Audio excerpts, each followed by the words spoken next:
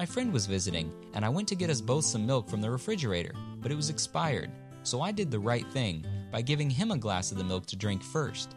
And what do you know? It was spoiled. I would have drank spoiled milk if I hadn't remembered to put others first. It is also good to put others first if you have to cross an old bridge that doesn't look safe. That's when obeying Jesus' teachings can save your life. So always put others first to see if something is dangerous or not. These have been Deep Thoughts from a Shallow Christian. See, doing it God's way always works out best, right? Well, we've been talking about what the Bible says about developing the kinds of relationships that God desires for us. Something I've been trying to do better at recently is to stress that the Christian life is not about trying hard to live by a set of rules in order to please God. The Christian life is really the overflow of having a real love relationship with God. So as a way of experiencing God's love, I did something this past week. I spent some time just reflecting on how much God values me. It's actually something I haven't intentionally done in a long time, and it's something I think I should be doing more of, and it's probably something you should be doing more of as well. For instance, I see my value when I just stop and consider my place in this incredibly vast universe. And I feel like the psalmist who writes in Psalms 8, I look at the heavens that your hands have made. I see the moon and the stars that you've created, and I wonder, why are people so important to you? Why do you even think about them? Why do you care so much about humans? Why do you care so much about me? Why do you even notice? It fills my heart with humility and awe and appreciation and love when I look into one of those clear night skies where you can just see just tons and tons of stars in this huge universe. And I realize that, I'm just a speck of dust on this planet, which is just a speck of dust in our galaxy, which is just a speck of dust in this universe. And yet God created me with more care and more purpose than he created anything in the universe with. In fact, he takes an interest in me, and he values me more than anything in this universe put together. He values me even more than the angels. And that's how he values you too. I see my value on the cross, upon which my Creator, my God, suffered and died and chose to take the penalty for my sins upon himself, sins I committed against him. I see my value in the fact that God chose me, he wants me, and he has made a place for me in his heaven so I can spend all of eternity with him. I see my value in every day in how God has blessed my life with family and friends and health and provision, protection, and a wonderful church family. I see my value in many of the prayers that God has answered. And some prayers that he has answered, I think, for no greater reason than the fact that he wants to show me how much he values and loves me. I shared an example of this not too long ago, a dramatic one, especially for an athlete, for a jock. I was on a track team here at New Mexico State, and there was a certain track meet, and I was praying that God would help me to throw 175 feet in this track meet, which was a pretty tall order because my best throw of the year had been 160 feet before that. So I'm in this track meet, and I'm down to my last throw, and my best throw up to that point had been 161 feet, which is still better than I'd ever thrown before, but it was far shorter than 175. So I get in the ring for my last throw, and I'm thinking about that prayer, and I let it go, and it just takes off. And when it comes time to measure the throw, I'm standing at the ring while the guy's pulling the measuring tape out farther and farther, and it gets to 165, and it gets to 170, 171, 72, 73, 74, and when he lays that tape down and writes in the book, 175 feet, 0 inches. What do you think the chances are of something like that happening? Why would God answer such an insignificant prayer like that? I'll tell you what I think. I think it was just so that I would know how much he loves me and how much he desires to be a part of and bless every single area of my life.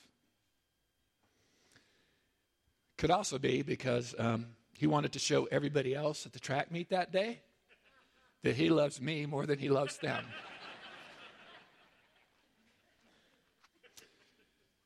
I want to recommend that you do this because it'll do your soul some good if you just take some time, even this week, to reflect on all the ways that God has shown how much he values you.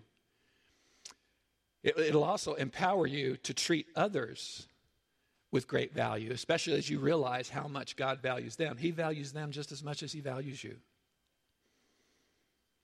Which brings us to our topic. By the way, he values even those who hurt you, offend you, and annoy you. And that brings us to our topic. If we're going to experience relationships as God intends, we have to learn how to handle offenses with love. Because you're going to experience them in every relationship, including with the people that you're closest to. So let's go. Let's move forward here. Number one, love handles hurts with patience. 1 Corinthians 13:4. Read it out loud with me.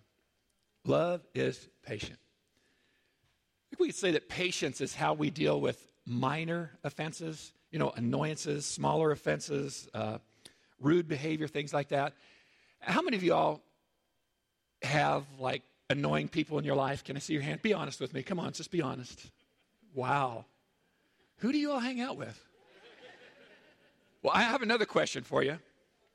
Raise your hand if you know that you're sitting next to someone who was thinking of you when he or she raised their hand. Yeah.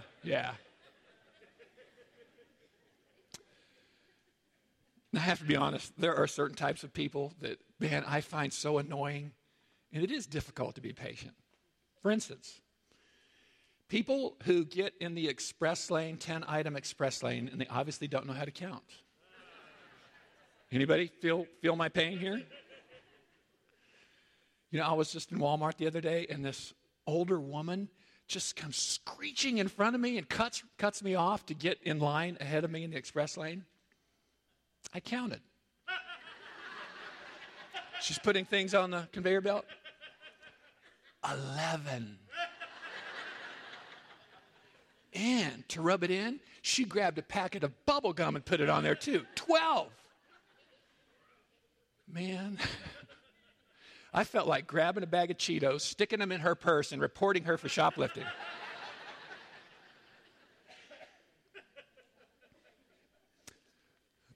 How about people behind you who honk the second the light turns green? Don't point them out, man. Don't. Which always makes me want to wait until the light turns yellow. And then I go. What really bothers me is people who fall asleep while I preach.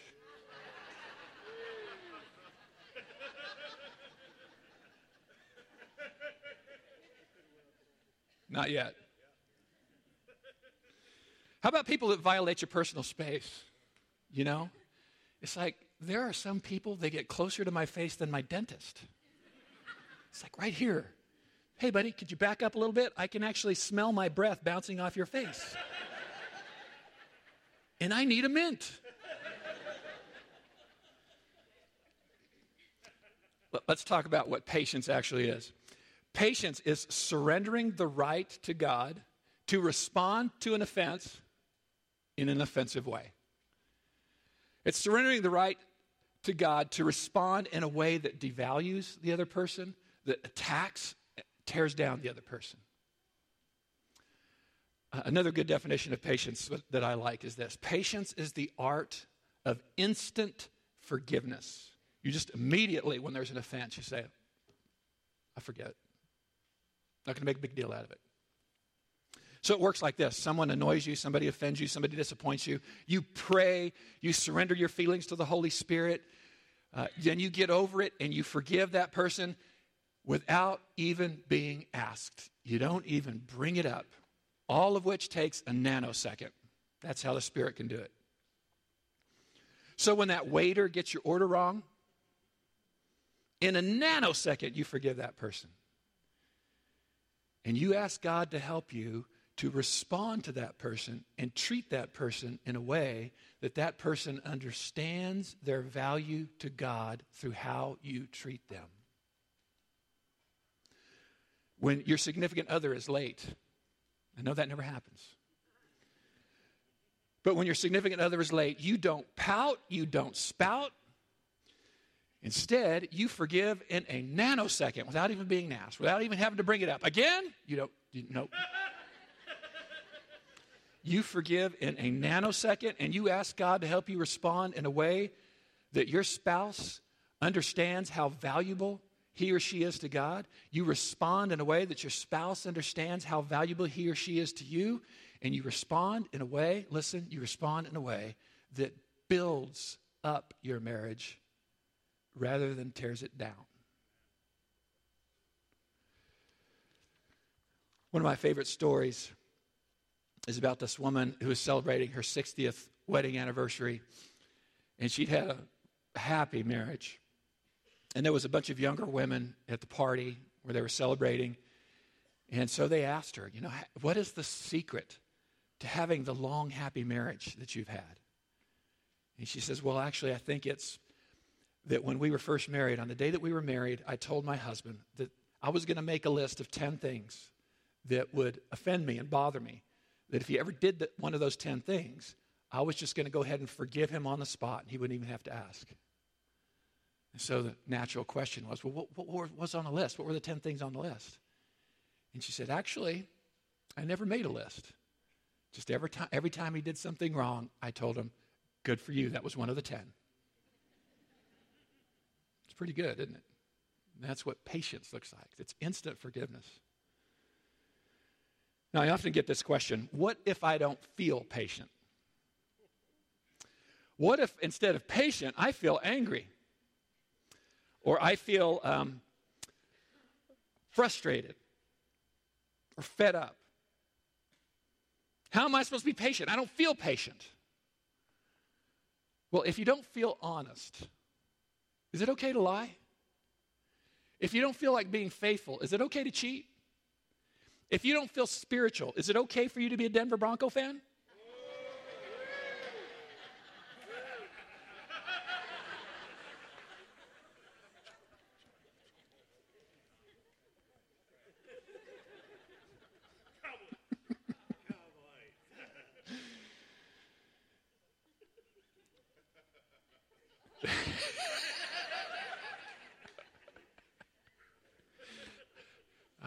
Looking at my Denver Bronco fans here, and there's holes burning right through my... Hey, I didn't hear that, but I want to know what's that. Hey, think about it. Seriously, think about it. Is it not true that in almost all cases, when you need to be patient, you don't feel patient? That's the last thing you feel, right? Listen, patience is not a feeling. It is an action. It is how you behave when you've been offended, when you've been annoyed. We are not called as Christians to live by our feelings. We're called to live by faith. Patience is about faith operating in your choice to seek God's will and to help another person feel their value through how you treat them. As we talked last week, for those of us who've trusted in Christ to forgive us and to come into our hearts and lives, we are just as patient as Jesus is. You understand that? Because his Spirit, the Spirit of Jesus, now lives within our hearts. But, experiencing that truth, experiencing the patience of Jesus is a process. And it's helpful. Part of that process is if you feel like you're struggling with patience, hey, meditate often on what the Word of God says about who you are now in Christ. Like, for instance, 2 Corinthians 5:17. Read it out loud with me. If anyone is in Christ, he is a new creation, brand new. That means that when you become a Christian, when you give your life to Christ, the Holy Spirit comes in you and you are made completely new. He gives you a new heart, gives you a new nature. You have the heart and the nature of Christ. So remember, because he is in you, you also possess all of the fruit of God's Spirit. Galatians 5:22, 23. The fruit of the Spirit is love, joy, peace. What? What again? What is it again? Patience. That means you have that because the Holy Spirit is in you. You have his patience, kindness, goodness, faithfulness, gentleness, and self-control. So confess and believe that the new creation that Christ has made you means that you are already all of those things on the inside. Which tells us that the Christian life is very much about learning to think and act like the person God has already made us to be. A person with the heart, nature, and spirit of Jesus Christ. So one more thing before we leave the patience. Realize that every situation and every person that tests your patience is actually a gift, is an opportunity for you to grow into the patient person God has made you. Look at James 1:3. Read it out loud with me. When the way is rough, your patience has a chance to grow. I think you could say only when the way is rough does your patience have a chance to grow. Yeah, if you get that idea down, it will change your life and it will change your relationships. You see, when your kids begin to test your patience, when your spouse tests your patience, when your parents test your patience, when your roommate or your coworker or the rude cashier or the waitress or the driver of that car that just cut you off, when they test your patience, think of it as an opportunity. Instead of losing your cool, thank God that you have an opportunity right before you to grow into the person he's made you to be. I'm serious. You do that, it will change your life and change your relationships. Number 2, love handles hurts with forgiveness. So if patience deals with how we handle minor offenses, I think we can say that forgiveness is how we handle the bigger offenses in life. And here's how we're supposed to handle the bigger offenses in life, and you're not going to like this. Colossians 3:13, read it out loud with me. Forgive just as the Lord forgave you. How many of you are thinking, no way? No way, I can't do that.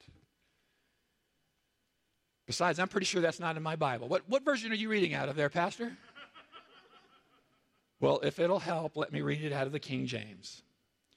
Thou musteth forgiveth justice as thy Lord forgaveth thee. It's in every version. And it really says that, and it really means that. Forgive just as the Lord forgave you. Impossible in our own strength. But let's read Philippians 4:13 out loud together. I can do all things through Christ who gives me strength. Does forgiving as Jesus forgave, is that included in all things? Yeah. Yeah. If Christ lives within us, then we have the power to live like Christ, to forgive like Christ. Right? You know, Christ's forgiveness is not earned. It's not deserved. But is it not true that ours often must be? That we often refuse to grant somebody forgiveness until they've showed us that they deserve our forgiveness, right? Listen, not only does God not require us to deserve and earn his forgiveness, he is the one that initiates forgiveness with us, even though we're the ones who sinned against him. Look at Romans 5:8. God demonstrates his love toward us in this way, even while we were deserving of his love, right? Even while we were obeying him perfectly, right? No. God demonstrates his love toward us in this way, even while we were, read it out loud with me, still sinning against him, He sent his Son, Jesus Christ, to die for us. So God made the first move to forgive us while we were still what? Sinning against him. Wow. After being mocked, spit upon, beaten, flogged, as he hung on that cross, they nailed him. Those who nailed him to those wooden beams, he looked at them and he prayed to the Father on their behalf. And he prayed, Father, forgive them. Had any of them asked for his forgiveness? Nope. Did they deserve his forgiveness? Nope. Earned his forgiveness? Absolutely not. Haven't any of them even said they were sorry? No. And yet he initiated forgiveness with them before they asked for it without deserving it. And that's how he forgives you, and that's how he forgives me. He doesn't demand that you prove that you are worthy. He does not demand that you grovel and beg to be forgiven. He doesn't wait 12 months to forgive you until you've shown you'll never do it again. He forgives. He is always the initiator. He's always the one that makes the first move. And he always has his arms wide open, ready to forgive, ready for you to respond to his offer. There was a father and his teenage son that kind of had a knockdown, drag-out fight, and it escalated into a loud verbal argument. And the teenage son said some things to his dad that nobody should ever say to a parent. And so the father sent him off to his room. And after a while, they cooled down a little bit. And the boy comes walking into the room. Dad's sitting on a chair. Boy walks in, head bent over, stooped, kind of a sheepish look on his face. And he says, Dad, I need to ask you something. The father rises to his feet and he says, Son, you don't have to ask. You don't have to say a thing. I've already forgiven you. And the son looks at him and says, that's cool, Dad, but what I really wanted to ask is, can I borrow the car? Don't you know that dad wished he'd waited a little longer to forgive him? Understand something? That when God asks you to forgive, especially those that have hurt you badly, it's more for your benefit than it is for the benefit of the person that you're forgiving. That's why God asks you, because he loves you and he wants your best. It's more for your benefit that he asks you to forgive. See, somehow we think that by not forgiving another person that we're getting even with them. We're somehow punishing that person who hurt us, when in fact we're only punishing ourselves. Unforgiveness robs us of joy. And it chips away at our spiritual and even chips away at our physical well-being. I heard this before. To try to punish somebody with our unforgiveness and our bitterness, that's like drinking poison and expecting your enemy to die. Or I think a more graphic description of what it's like, and this comes from that theological classic, The Three Stooges. I remember an episode in which Curly walks in and he walks up to Larry and he's wearing dynamite around his midsection, and he says, oh, this is so next time Mo punches me in the stomach, it'll blow his hand off.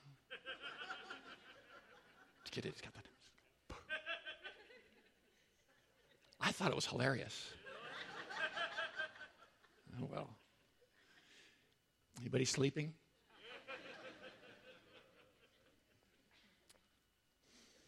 Now, there are a great many misconceptions about what forgiveness is. I'm going to take a little time to explain what forgiveness is not. I don't know how else to put this, but forgiveness is not foolish. Time and time again, I see individuals who have been abused or who have been cheated on repeatedly, taking their spouses, their significant others back with nothing more than an apology and a promise to change, thinking that somehow that's what forgiveness requires. Forgiveness is not the same thing as trust. Forgiveness is not earned. Trust must be earned. Trusting an untrustworthy person, a person who's shown from past behavior that they're untrustworthy, trusting a person like that is not noble, it's not spiritual, it's not Christ-like. It's foolish. Trust must be rebuilt after it is broken, especially if it's broken repeatedly.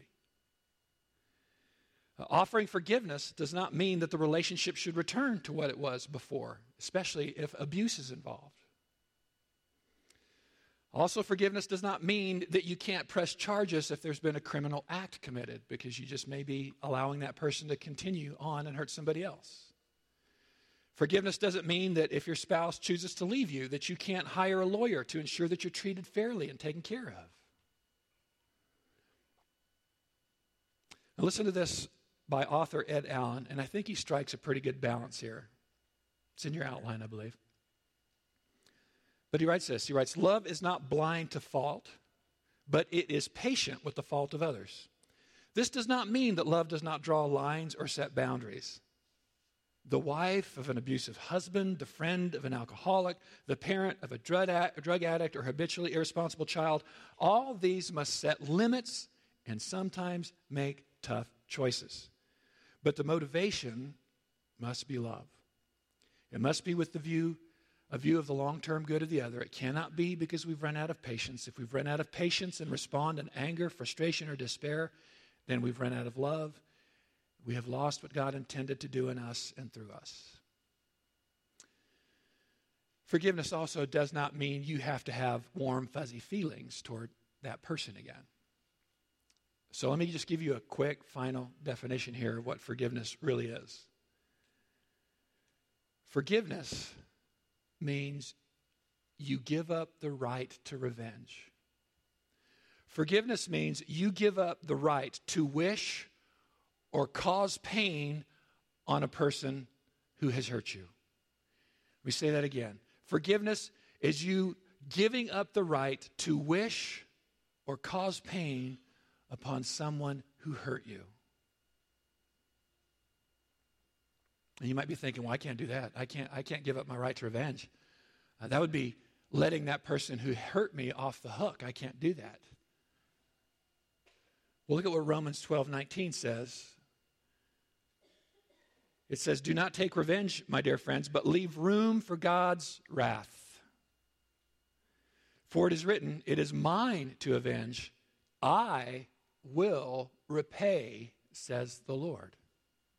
So when we forgive, ultimately we're releasing that person into the hands of God. We're letting Him handle it. See, by letting someone off our hook, we're putting them on God's. And although God is loving and He's merciful, He's also, one, He's a God of justice, and two, He's your daddy. And I know a little bit about being a daddy. And I know that if someone hurts one of my kids, they had better make it right, and I will gladly help the person do that.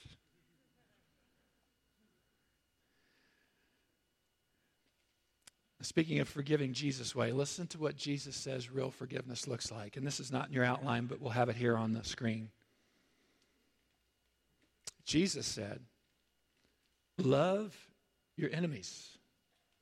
Do good to those who hate you. Bless those who curse you. Pray for those who mistreat you." Impossible.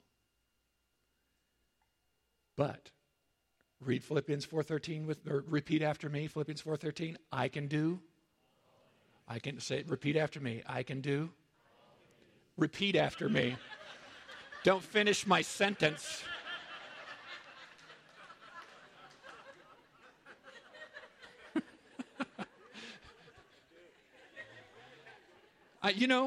You're the ones that try to figure out the blanks in my outline before I get there, right? Repeat after me. I can do all things through Christ who strengthens me. Does that include love your enemies? Does that include doing good to those who hate you? Does that include blessing those who curse you? Does that include praying for those who mistreat you? Yeah. You all are great. It's good to be up here and be entertained. You know, you can't do those things. You can't, not on your own. But the one who lives in you can. The one who hung on the cross. The one who looked down at those who had beaten, mocked, nailed him to that cross and prayed, Father, forgive them, lives in you.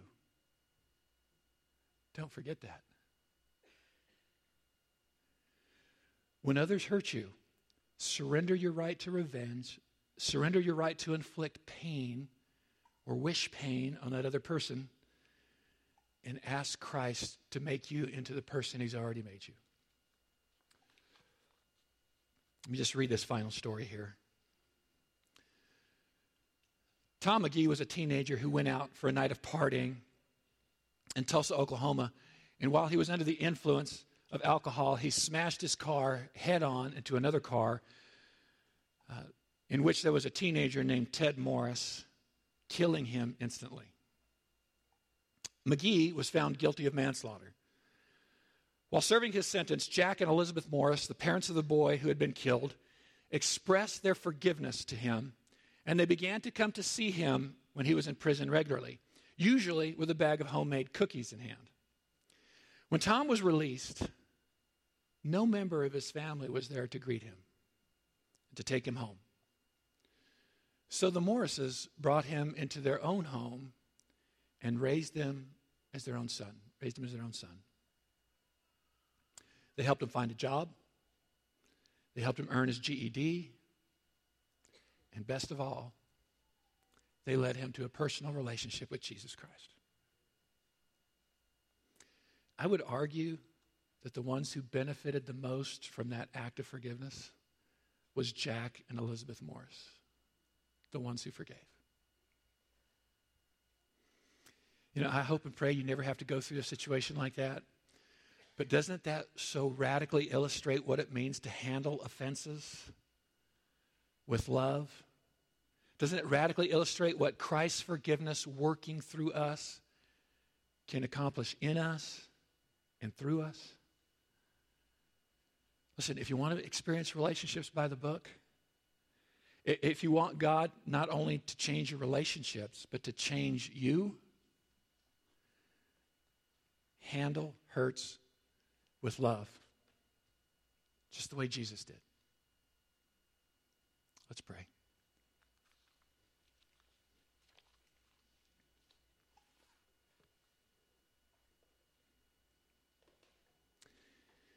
Just take a moment and just let God speak to you about any lingering bitterness, unforgiveness in your heart. Maybe God would speak to you even about patience. And let me say this, I know that there are people in this room and you have been hurt very, very badly, and this is a tough teaching. And you have had trouble letting it go. I just want to encourage you to remember that the reason God asks you to let it go is because he desires your best, and that is his best. And if you'll reach out to him and say, God, I'm willing, he'll give you the strength. You need to be free of this.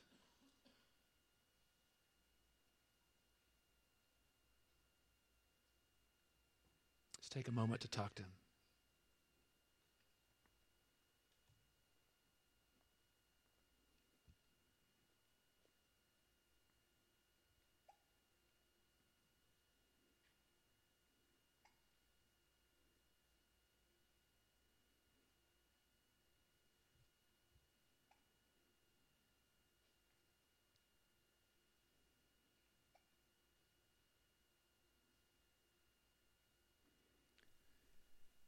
We're going to continue to worship by coming to the Lord's table, celebrating communion together. And this is just perfect time to remember as we come to the table how valuable you are to God, that he would take your place on the cross, suffer the penalty for your sins upon himself before he rose from the dead. And perfect time for you to also remember how valuable others are to him, including those who may have hurt you or offended you or annoyed you in the past. So if you have not participated in communion with us before here at Mesilla Park, we might do this a little bit differently than you're used to. And so we take time to explain how we do it every Sunday. In a moment, we're going to stand and we are going to offer God our worship and song. We're going to express our love to him, our appreciation for who he is and what he's done for us. And in the course of that, whenever your heart is ready, we want you to move to one of the tables, go to one of the tables that we have set up around the auditorium here. It's pretty obvious where they are, but I do want to point one out in particular. If you have a wheat allergy, the one down back in the center aisle there, that one is gluten-free. When you come to the tables, you'll find a basket. And in that basket is bread. It's already been broken for you.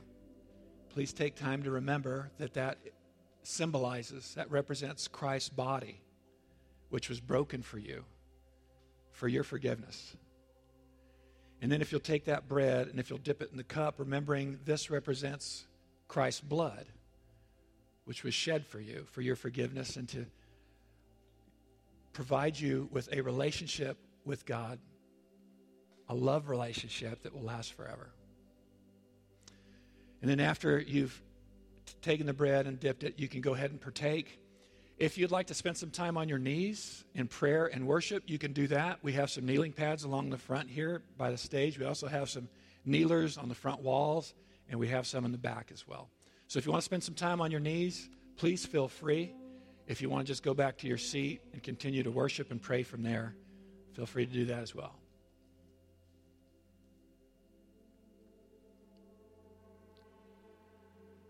On the night that Jesus was betrayed, he took bread.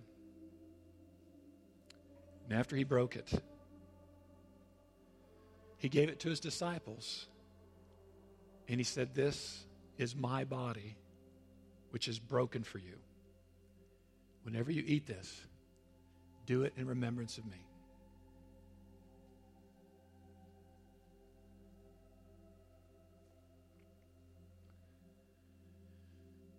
When the supper was ended, Jesus took the cup. And after he blessed it, he gave it to his disciples. And he said, "This is the cup of my blood, which is poured out for you, for the forgiveness of your sins, and to establish a new relationship, an eternal relationship between you and my Father who is in heaven. Whenever you drink this cup, do it in remembrance of me."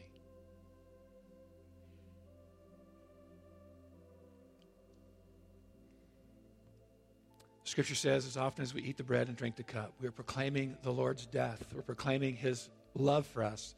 We're proclaiming his value, how much he values us, until that day, hopefully someday soon, when he'll return for us and take us to be with him forever. Let's stand and worship him.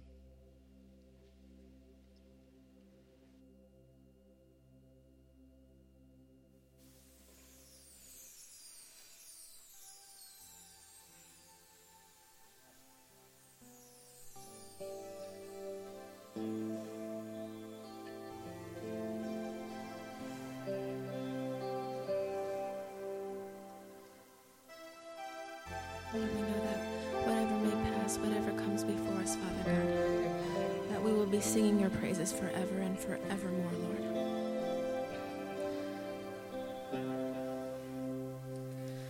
Bless the Lord, oh my soul, oh my soul, worship his holy name,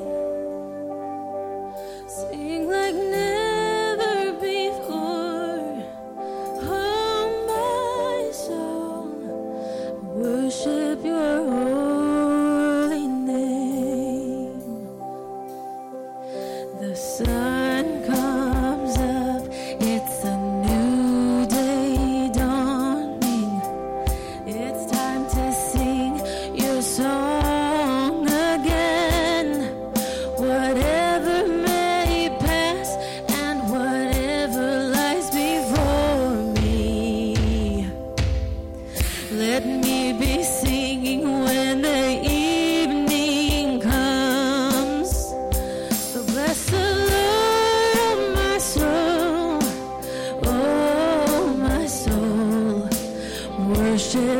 holy name.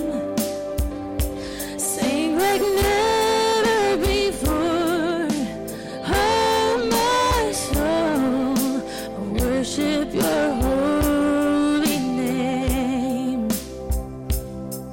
You're rich in love and you're slow to anger. Your name is great and your heart is kind. For all your goodness I will keep on singing. 10,000 reasons for my heart to find. So bless the Lord, oh my soul, oh my soul. Worship his holy name. Sing like never before. Oh my soul, I worship your holy name. We worship your name, your holy name. Blessed are you,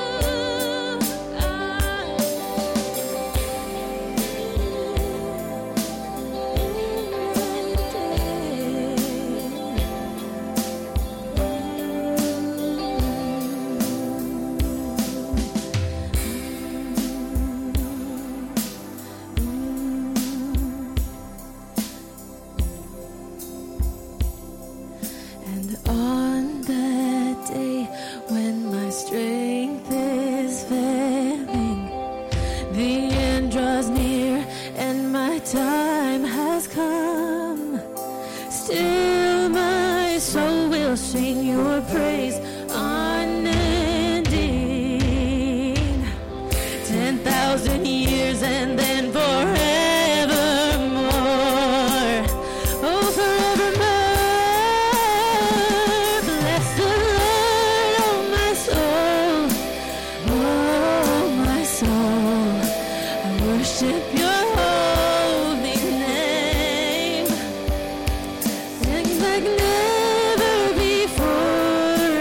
Oh my soul, I worship your holy name. Bless the Lord. Bless the Lord, oh my soul, oh my soul. I worship your holy name. Sing like never before. Oh my soul, worship your holy name. God, I worship your holy name. Lord, we worship your holy name.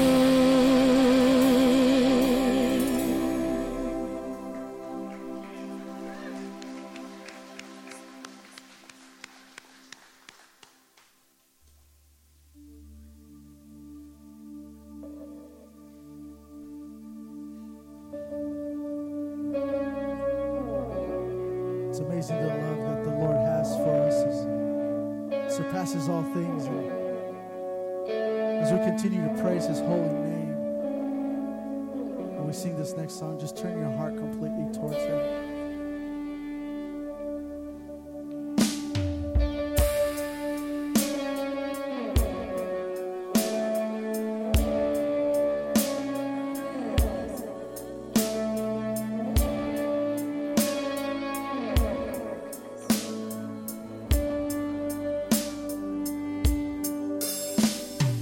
He is jealous for me.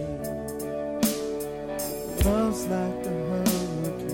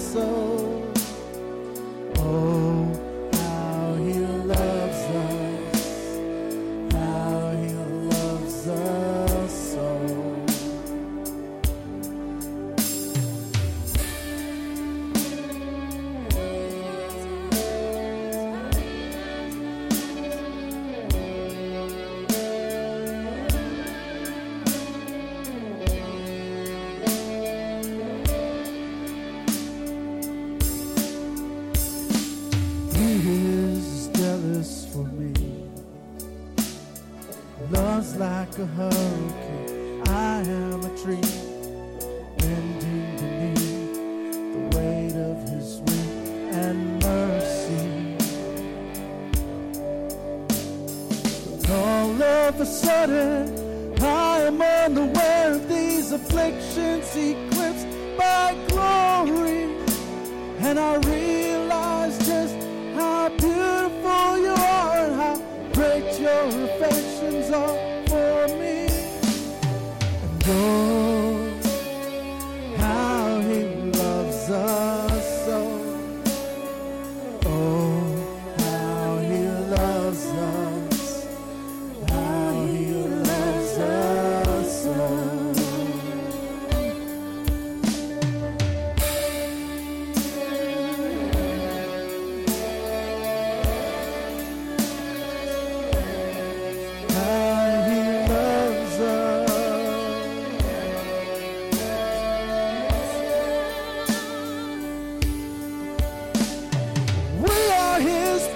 And he is our prize, drawn to redemption by the grace in his eyes.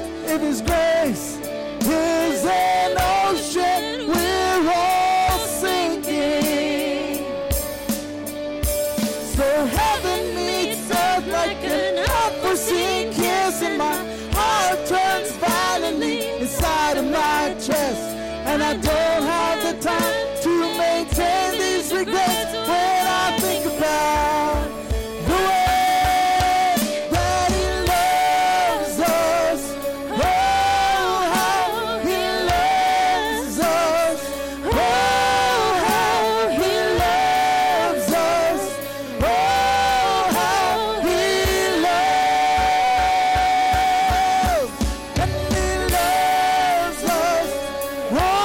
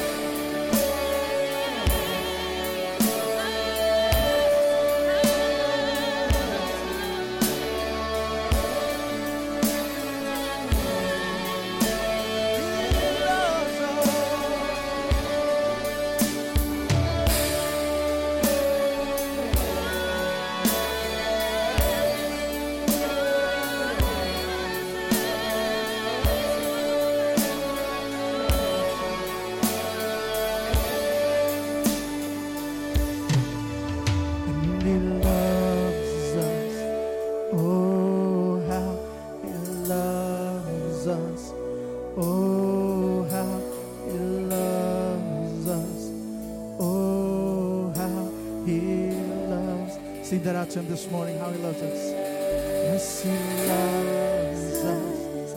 Oh, how he loves us. Oh, how he loves us. Oh, how he loves.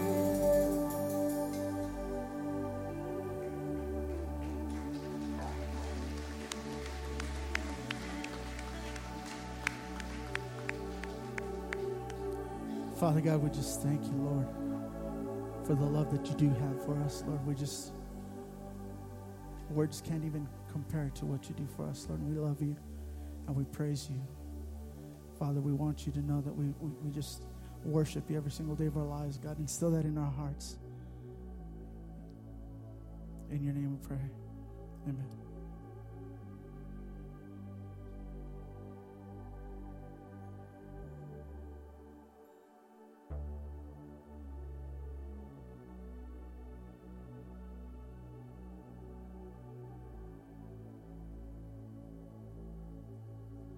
Guys could go ahead and be seated. We are about to take our offering. So if you are going to take our offering, you can go ahead and get ready to do that. And, just as we heard about in our sermon this morning, that we love others and we are patient with others and we forgive others because Christ has done that for us. And it's the same as we tithe and give our offering, is because Christ has lavished his great love and forgiveness on us. And so we respond through love and forgiveness through our tithes and our offerings. And so while we do that, we have special guest music for Steve McIntyre. So let's give him a round of applause.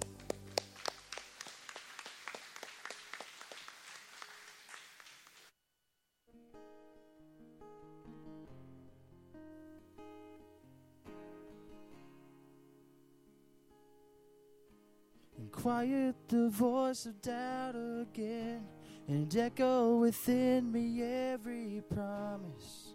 Let your words be louder than my fear, and speak to the void that I can't see, and lift up my head in every valley.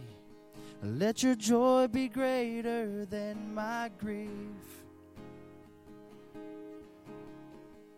And I have set my heart on you. And you have every part of me. I set my heart on you, Jesus. And you make a way where none is found, and you tell the roaring oceans to bow. I believe you're moving even now, right here, right now. And I have set my heart on you. And you have every part of me. I set my heart on you, you, Jesus. I set my heart on you, you.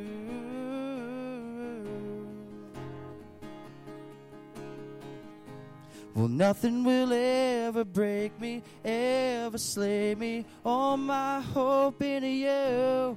Nothing will ever shake me, overtake me. Yes, all my hope in you. Nothing will ever break me, ever slay me. All my hope in you. Nothing will ever shake me, overtake me. Yes, all my hope in you.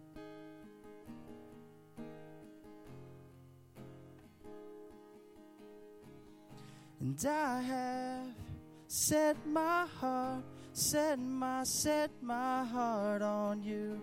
And you have every part of me.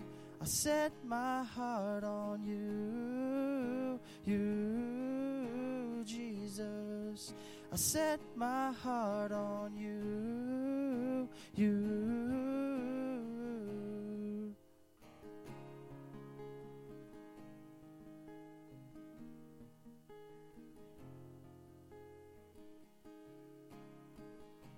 Well, nothing will ever break me, ever slay me. All my hope in you. Nothing will ever shake me, overtake me. All my hope in you.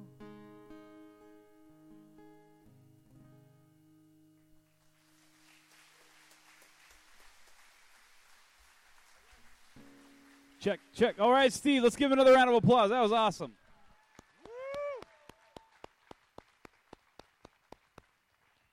And if you guys would join me in praying for the offering real quick. Father, we are so thankful for these tithes and offerings that have been given this morning as a response of our love for you because of what you have done for us. And we pray that you would use them to advance your message, God, that Jesus loves us, died on the cross for us, and that through these tithes and our offerings, lives would be changed, God, for eternity. And we pray these things in Jesus' name. Amen. Well, guys, just a couple of announcements for you this morning. The first one is we have a blood drive going on right now. And so if you would like to do that right as soon as we let out from our worship service, you guys can do that. You can head to the blood drive truck that's parked outside, and you can give blood. So if that's something you feel like that you want to do, please go and do that. And also we have an awesome ministry that's starting called Grief Share on June 11th. So that's tomorrow from 6 to 8 p.m. And Grief Share is all about those that have lost loved ones in their life recently. So if that's you and you feel like that ministry would be right for you, it will be here on main campus tomorrow from 6 to 8 p.m. And also, this is next weekend is the last weekend for you to bring in your bottles for our CareNet bottle drive. Remember, we've been filling these up with change, and we've been bringing them in for our crisis pregnancy that we support. So next weekend is the last weekend to bring these in. So if you have one or you haven't grabbed one yet, you can, and bring those in next weekend because it's very important. And tomorrow starts Vacation Bible School. And, you know what? Let's give it a round of applause. And I hope you're all volunteering, right? All of you that are clapping are volunteering. I'm looking at you. So, you know what? I got to tell you, last year was the first year that I had children attending Vacation Bible School. My daughter, who's now 4, she was 3 last year.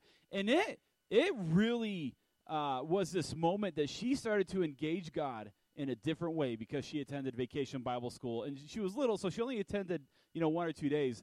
But and it's a work that has still been carried on to right now. Like, I can still talk to her about things that she learned last year. And so if your kid is not plugged into Vacation Bible School, get them signed up. If you're not volunteering and you have time, I don't know if it's too late to sign up. But it's tomorrow from 8:45 to noon here at MPCC main campus. And we would like to spend some time to pray for that real quick. So if you would join me.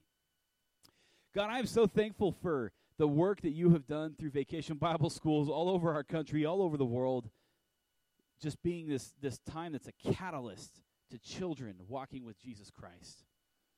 And we pray that happens this week in children's lives, in my children's lives, and so many that are out there. That you just be with the workers, that you just give them a supernatural energy that they didn't even know that they had, and a supernatural love to love on children in our community and our church. That many kids would come to know Jesus Christ as Lord and Savior, and that it would be an event that they look back to that was pivotal in their life to walking with you, God. Father, we pray that you work mightily more than we could even ask or imagine through Vacation Bible School this week, God, and we pray these things in Jesus' name. Amen. All right, and now I will turn it over